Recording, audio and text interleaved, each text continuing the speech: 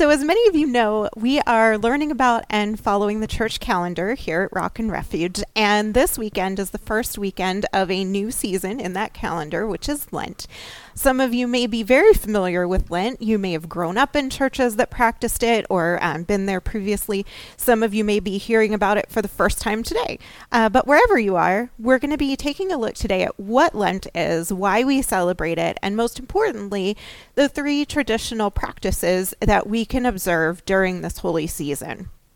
So just as we have the season of Advent to help us prepare to celebrate the birth of Jesus, Lent is designed to be a preparation time for our hearts and our minds so that we can prepare to celebrate Jesus' death and resurrection.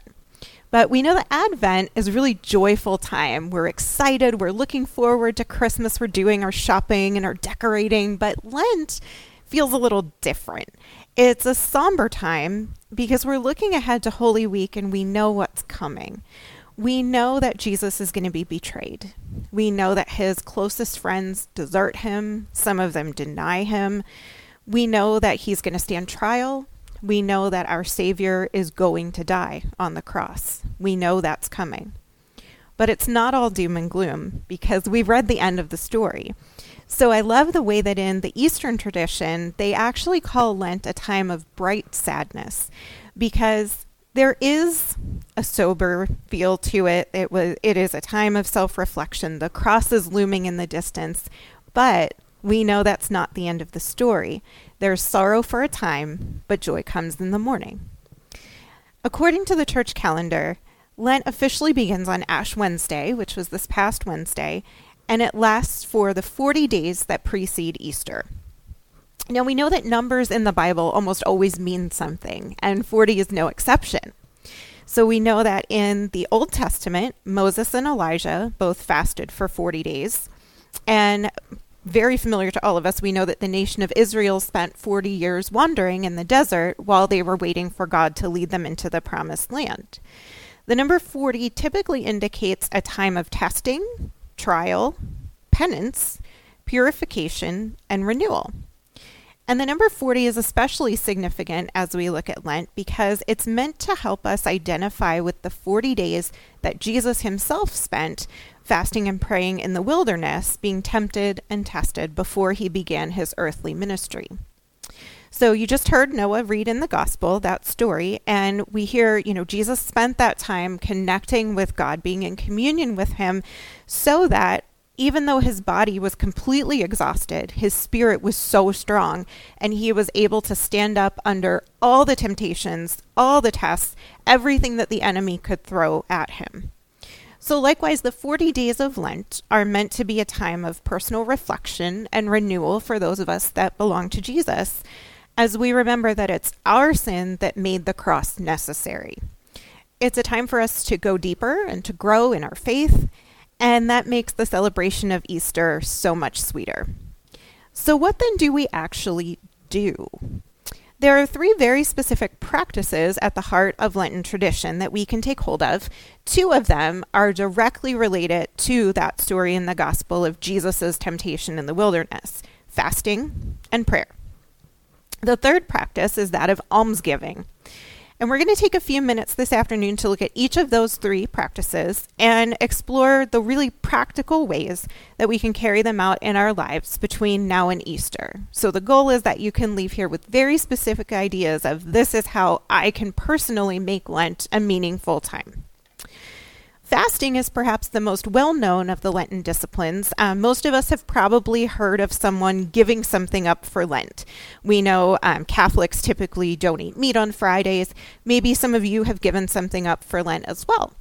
I grew up in a liturgical church and we did all the things and I knew I was supposed to give something up. And so I remember I was younger than my kids are now, and my favorite snack was Gibble's cheese curls. They're so good. They just hit different than all the other cheese curls. And so in my childlike desire to do the good thing, I decided I was going to give up my cheese curls for Jesus.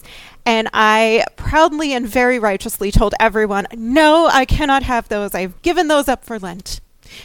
And I remember so clearly that Easter morning because my mom, she got this big, fresh, unopened bag of the Gibbles cheese curls, and that was front and center in my Easter basket.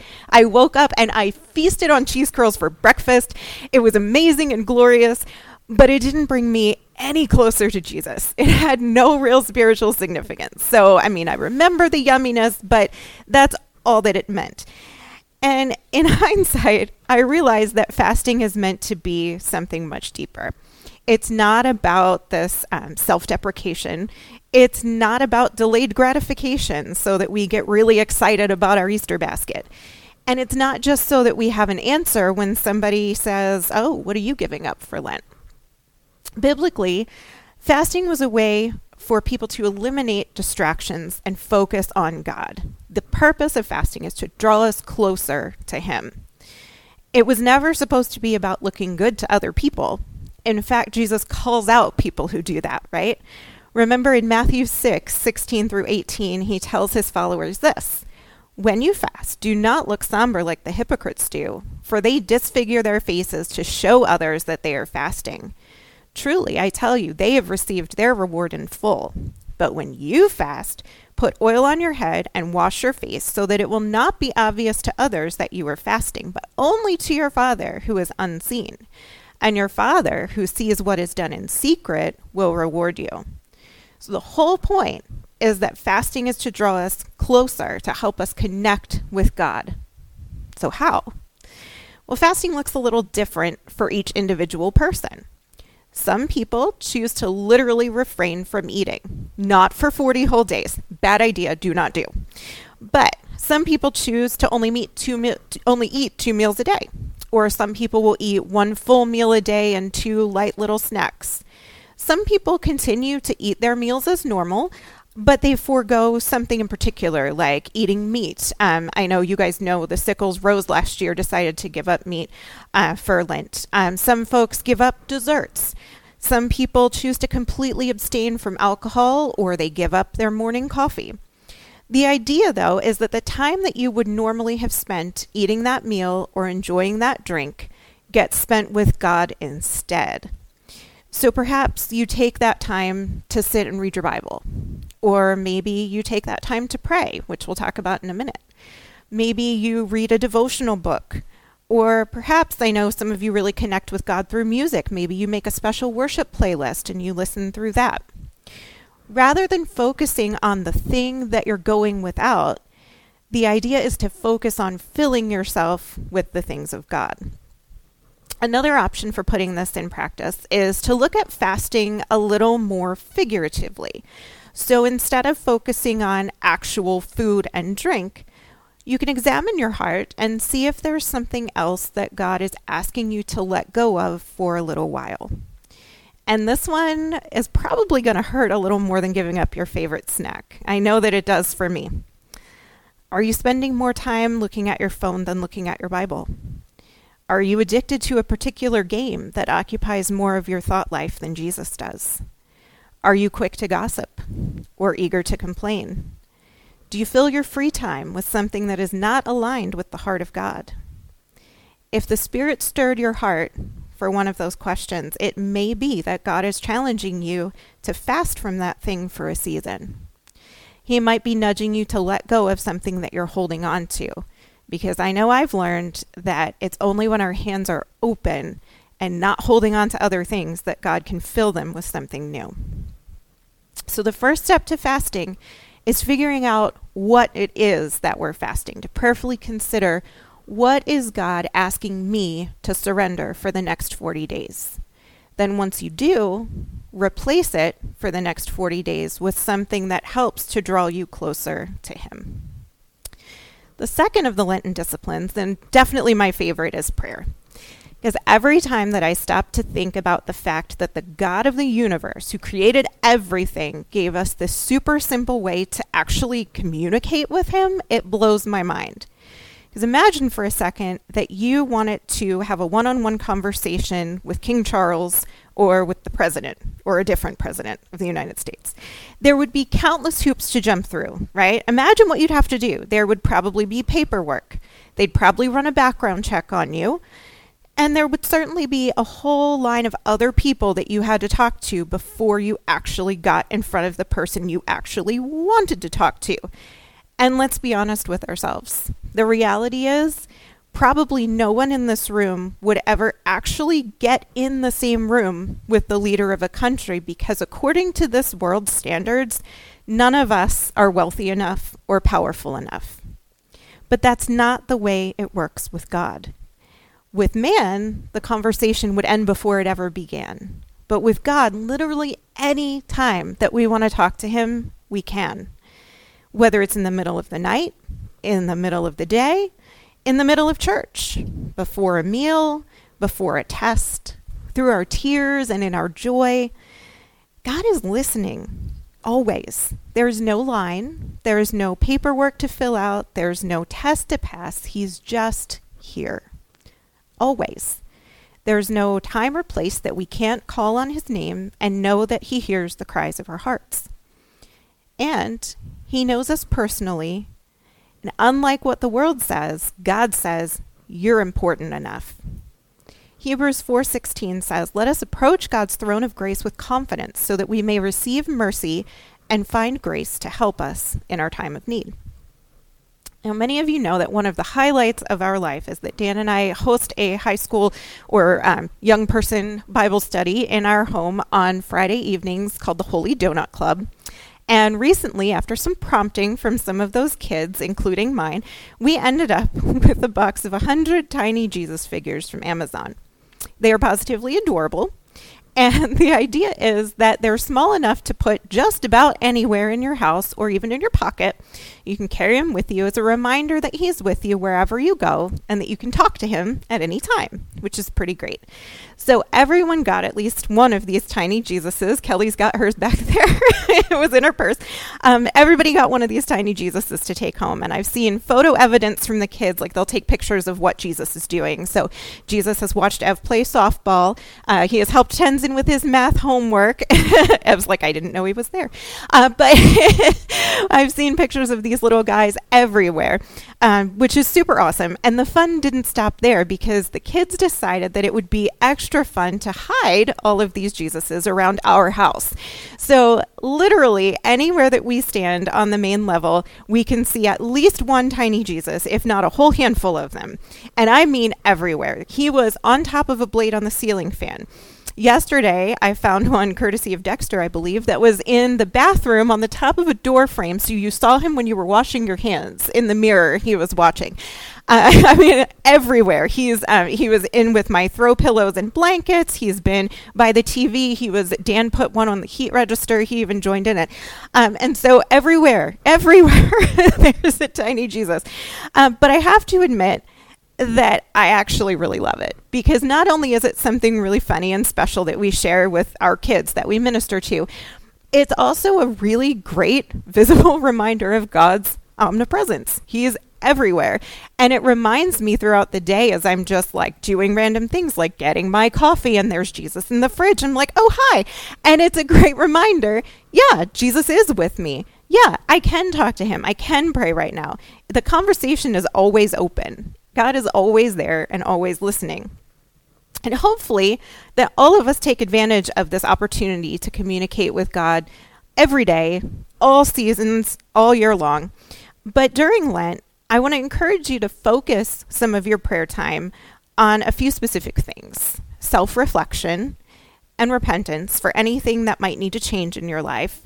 And it's also a really great time for us to focus on God's infinite mercy and thank him for that. Thank him for the grace that he's extended to us that we've never done anything to deserve and couldn't do anything to deserve. To help you focus your prayers for Lent, there are tons of resources out there. Lots of them are free. I know I love free things. There's lots of ministries and websites and apps that have free 40-day devotionals and prayers, things that you can download. Some of them are print copies for those of you who are not internet fans.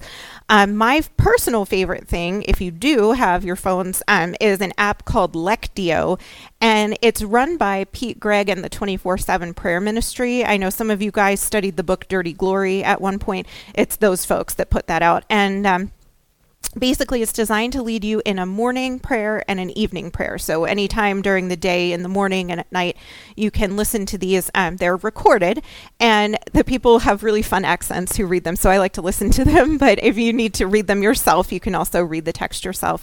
But it takes like 5 or 10 minutes, and they just kind of walk you through a prayer that gives you time to reflect and pray personally.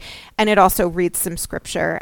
But I do it all year long, but I particularly enjoy it during times like Lent and Advent because they celebrate them too. And so they focus on these kinds of topics and will help with that as well. So that's just a plug for Lectio. It's a free app. So if you're interested in that to help you through your prayer time. Then the final Lenten discipline is almsgiving, which in our modern language is simply caring for other people. It's the practice of giving something away, whether it's our time, our money, our other resources, for the benefit of someone else. And that can look a lot of different ways. But Scripture makes it very, very clear that God cares about how we treat other people. He cares deeply about every individual person, and he expects us as his body to follow that example. Remember, Jesus tells a story that's about sheep and goats, but it's really about us. And he says that when he comes in glory, he's going to separate people into 2 groups. And the first group, the people on his right, he's going to say, "Come, you are blessed by my Father. Take your inheritance. There's this kingdom that's been prepared for you since the beginning of the world. Because I was hungry and you gave me something to eat. I was thirsty and you gave me something to drink. I was a stranger, you invited me in. I needed clothes, you clothed me. I was sick and you looked after me. I was in prison and you came to visit me." And those people, remember, they answer and they say, "Lord, when? When did we see you and do those things? We don't remember that." And Jesus says, "Truly I tell you, whatever you did for one of the least of these brothers and sisters of mine, you did it for me."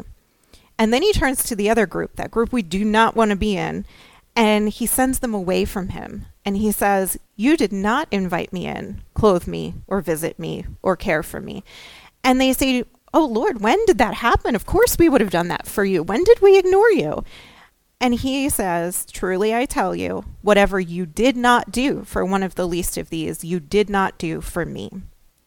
So it's very, very clear that what we do for others matters deeply to God. And there are infinite ways that we can practically do this. We can look out for others and care for them, showing kindness and charity. We can make financial contributions to help people who are in need. We can give physical things, clothing, food, to people in our community who are lacking resources. We can volunteer our time to visit folks who are in nursing homes or rehabilitation facilities.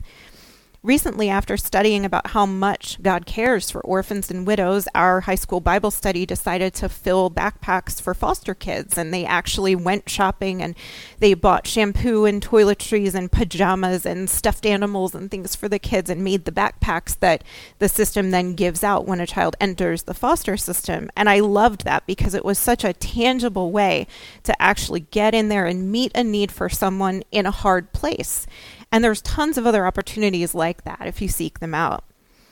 Our kindness and our alms can take other forms too. I have a group of ladies in my life who like to craft the way that I do. And we like to do projects that we share to bless other people. One time we made handmade cards that we then gave to actually Grace's deacons so that they could be sent out to folks when they were sick or had had a loss or something like that. We also have made like little sock snowmen and sent them to shut-ins and people just to let them know that they're being thought of. We made Huggy heart pillows, which got donated to a hospital for patients that had had heart surgery to help relieve the pressure on that incision. And then most recently, spearheaded by my mom, who couldn't be here today but has the biggest heart I know, she had us making these little quilted fabric hearts that have a label on them. And all they say are, "Take me home as a reminder that you're loved." And we hang them in public places. So we like to walk at Cape Horn Park and Panther Park, and we'll just hang them in the trees. Or Beth, who's here sometimes with us, she hung some at Westminster Library and the duck pond. And the idea is sometimes, we think about people in need being a certain group of people, but there's everybody needs something. And a lot of times, there are people who have needs that we can't see. And it could be, with Valentine's Day, I know there are people who have lost spouses and who are feeling that. You're feeling that loneliness. And people who maybe don't have a Valentine, or, something has happened and they're feeling lonely. And so it's just an encouragement and a reminder that you're seen and loved and cared for by someone you don't even know.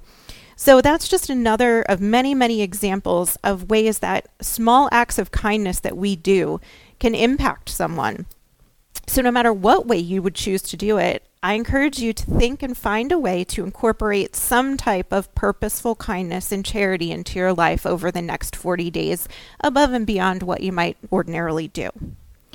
So fasting, prayer, and almsgiving. These three practices have helped Christians throughout the centuries since Jesus' death and resurrection to reflect and prepare for Easter. They guide us through this season of bright sadness, making the joy of Easter Sunday so much sweeter. So my encouragement for you today is, whether you've celebrated Lent your whole life or you're just hearing about it for the first time today, find a way to practice these three disciplines this year. Prayerfully consider what God might be asking you to fast from in order to spend more time in His presence. Make prayer time a priority, focusing on repentance and self-reflection, and find a way to give to others, modeling the care that God has for every single person created in His image. And to help you remember to do this, I have a little gift for you to take home. Tiny Jesus. So when you come up, we're going to go into a time of communion. And as you come up to take communion, there's going to be a box of all the little tiny Jesuses, and everybody can take one.